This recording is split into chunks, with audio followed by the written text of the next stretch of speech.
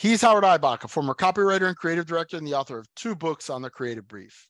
And he's Henry Gomez, an ad agency strategist with over 27 years of experience. Together, Henry and I are the Brief Brothers. We love talking about creative briefs, briefing, and advertising.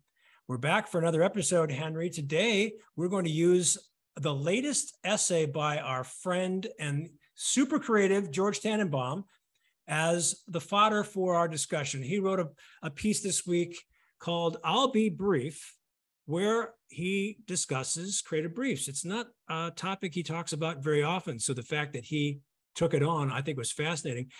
And when, we love George, we've had him on our show before. So when he weighs in on a subject that you and I care deeply about, we pay attention. And he had a few interesting comments. I'm going to do a quick screen share. So we're not going to read the whole piece, but we'll just look at it. I think some of the key lines, and you picked out 1 or 2 here. I think near the end, he says, we'll scroll down to the end. He said, this is not a screed against briefs. It is, as always, a screed against excuses not to think. There are way too many of those excuses and way too many ways to excuse those excuses. So his complaints about a creative brief are essentially things that we've talked about before and we've heard about before. What is it that creatives expect when they see a creative brief? And what are they delivered? And I love the way you describe your objective or your goals when you write a brief, Henry. You say, my objective is to try to write an inspiring brief, but if I can't get to that inspirational quality, I want to write a brief that's clear, that creatives can work with. So given what George has talked about in this, I think, astute and well thought out essay on his Ad Aged blog post, what are your thoughts about his comments? I largely agree with everything that he wrote here. I mean, we can pick out like a line here or there. Like he talks about that line where he says the idea of the brief as panacea is dopey. Kind of feels a little bit like a straw man argument. Like who is actually saying the brief is a panacea? But at the same time, I could see where some people might overstate the importance of a brief or maybe it's based on the expectation that they have of a brief, right? And so my experience is that some creatives have different expectations of a brief, and some would like to have their hand held and receive more of a solution than a challenge, where others are perfectly fine with a challenge, which is interesting because further down in the column, George, who's a great copywriter, a great creative, talks about that to him, a brief has always been a provocation, right? And then, so he's not looking for it to be a solution. He's looking for it to be a provocation, which to me is a healthy approach for a creative to have. But it could be clients, it could be account people, it could be strategists, maybe that, have too much expectation of a brief. But like you said, I first set out to make sure that, hey, is this thing clear? Like, are they going to know what to do after I present them with this brief? And then hopefully it's something more than that. It's something inspiring that gets them to start thinking of ideas that in different directions. And that's, the nature to me of a brief. But how he closes the piece to me is really important because he talks about making excuses for not thinking. And to me, the worst briefs are the ones that are filled out as if a form, right? Thoughtlessly, mindlessly. And a good brief requires thoughtfulness, and thoughtfulness requires meditation and time and digesting materials and synthesis and coming up with something like, okay, I'm going to think about this. I'm going to write this thing. I'm going to make choices. And within those choices, hopefully a better picture of this assignment emerges than before, or than if I were absent, or this document and this presentation that I'm going to make to the creators were absent. George is in a unique position with 1 or 2 others that we know out there in the world of being someone who is truly outstanding in his field. Cameron Day is another one. Cameron has been on our program before, and he said that he often will take a creative brief and rewrite it. He calls it his mantra. And that sounds, if you read through George's essay here, he does the same thing. He tries to find the magic within it, tries to find what is it that they're asking me to do. So he reinterprets it. How many creatives actually do that? I don't know, but probably not many. So George brings an extra degree of credibility when he has his laments here about a brief. And I think it's worth paying attention to. As you've pointed out, I encounter creatives in my workshops who I think if they don't come right out and say it, you can tell by the quality and the nature of their answers and then their questions and their comments that they've been beaten up so many times that they're finally just saying, okay, look, just tell me what you want me to do and I'll do it. And that's a sad commentary on the relationship between, especially if it's an in-house agency, the client and the creative department, because that's the best way to kill good work is to simply turn creatives into order takers. And that's resulting from a brief, as you said, that's not thought out. It's a form that's just filled out with no original thinking, no critical thinking. And that's dangerous.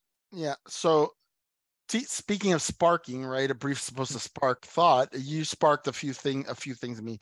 People like Cameron and George and others that are very notable creatives, their intellect goes well beyond just copywriting and formulating words together. They're also wise to the world. They're wise to business. They understand that what the client is trying to do in terms of selling widgets. They're realists in that sense. They're not pure artists for the sake of being artists. There's a commercial nature to their thinking process, and that makes them more strategic than others, right? And then we have creatives that frankly are, they're not really looking at the business. But I think the greatest ones, I think the people like the David Ogilvies of the world, the Bill Bernbachs of the world, the Keith Reinerts of the world, they understood the business world. They didn't try to say, well, that's the business world, I'm not on the creative side. They knew they were creative, but they knew they had to understand that in order to fulfill this role of advertising. So I think in a lot of cases where the strategist role has kind of developed is to kind of be like I'm coming up with a metaphor, like the asphalt that you put to fill in the potholes, right? Like, something to smooth it out, because there's these deficits in some creative teams and among some creatives. So you have to and the brief is kind of a critical part of that, right? Of like setting an understanding. A great creative can take a shitty brief and come up with great work from it because he sees the business. He's going to look at the brief and say, I reject that. That's not true. This is okay. I get that. And he's going to put his own spin on it. But if you don't have that business acumen and that kind of strategic mindset as a creative, you're not going to be able to do that. And so you're going to be complaining about the briefs. Right. And I think if you recall from our conversation when George was on our show quite a while ago, he said that when he goes to a new business meeting with a client, he brings along a planner. And I was not stunned, but pleasantly surprised to hear him say that. Because, again, he says in this essay that he's not dissing briefs or the brief writers. He's simply saying, I want to make sure that all brief writers give it the energy and the brain power that it requires. And so he works with planners that he respects, and they're part of his team when he goes. He says in the piece that my best friends in agencies almost always have been planners. Yeah. So he understands the role, he understands the importance, but I think as someone who's been in the business as long as he has, he's tired of seeing briefs that just don't even cut it at the most basic level. And that's how I felt when I got started in the business of training people on how to write a brief. I just read so many bad briefs. And my response to George, because I saw this post on his LinkedIn post, and I responded and I said, I don't disagree with anything you say here, as you remarked at the beginning of our conversation. But the fact is, there are some really great briefs out there. They're rare, but they exist, and they create a kind of a very high bar that we need to look to establish a standard when we write a brief. The problem is, I don't know how many brief writers out there know about these very briefs, which is one of the reasons I started the Creative Brief Archive to house these briefs. And Biba Madison has done the same thing with her Creative Brief Bank. So between the two of us and maybe one or two others, there are growing repositories of briefs. As you pointed out rightly, and I haven't said this as much, I'm not discriminating against the good brief versus the bad brief on these repositories. I'm just housing them. Yeah. We need to see the good and the bad, because then we'll know what the good really. Exactly. And so a couple of things while you were talking, and I mentioned that line from George where he says, "For better or for worse, my best friends and agencies have almost always been planners." And I think that probably speaks to what I was saying earlier. George is a guy who has business acumen. Instead of palling around with the other creatives who might not, he's palling around with the guys that have that thing that he has that is rare among creative directors. So when you say he takes a strategist or a planner with him to a client meeting, it's because he wants to bounce stuff off of that person, recognizing what the planner brings to the table isn't creative ideas, but rather, how am I thinking about this business problem the right way? What are some lateral thinking we could do about this business problem?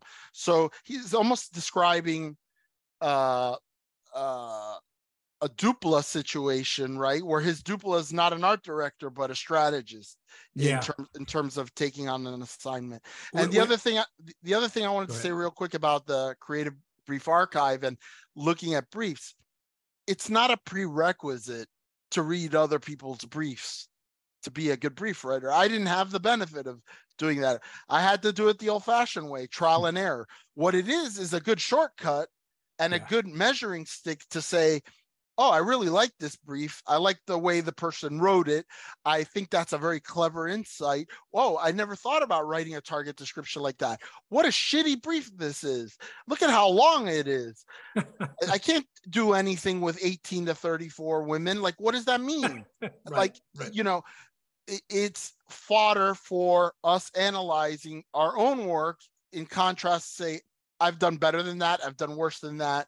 How can I improve? So it's a good shortcut and training tool that heretofore we haven't had, that hopefully now with your efforts and the efforts of others will be there for people that, you know, honestly, and again, not to pat myself on the shoulder, on the back, you know, I think the best strategists are the ones that are always looking to improve themselves. That's the reason I found your book on Amazon all those years ago. It's the reason, you know, I go on LinkedIn to see what people like George are writing. It's because I'm never satisfied with my state of knowledge in my particular craft. Well, that's something that you and I have in common. And I think that's one of the reasons why we've had so much fun over, I think this is going to be our 130th episode or something like that.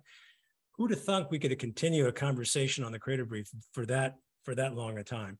So for all the efforts that you and I are trying to bring to the task for the archive and for Biba's work, and thankfully to George, someone of his stature can shine a very bright light on the weaknesses and the strengths of a brief. This is all helping. This is all bringing attention to something that we need to focus on, because as you and I have said before, the Creative Brief is the first step in the creative process. Fall down here, everything else falls apart. So let's try to get it right, you know? Yeah, not necessarily fall apart, but you're just giving yourself so much of a better head start if you have a good brief, right? Like I said, a great creative could salvage a shitty brief. But why do we want to get down 3 runs in the bottom of the 9th? Like exactly. So good stuff, Henry. Good stuff, Howard. He's Henry Gomez. And he's Howard Eibach. And together we're the Brief Brothers. Till next time. Bye-bye. Bye.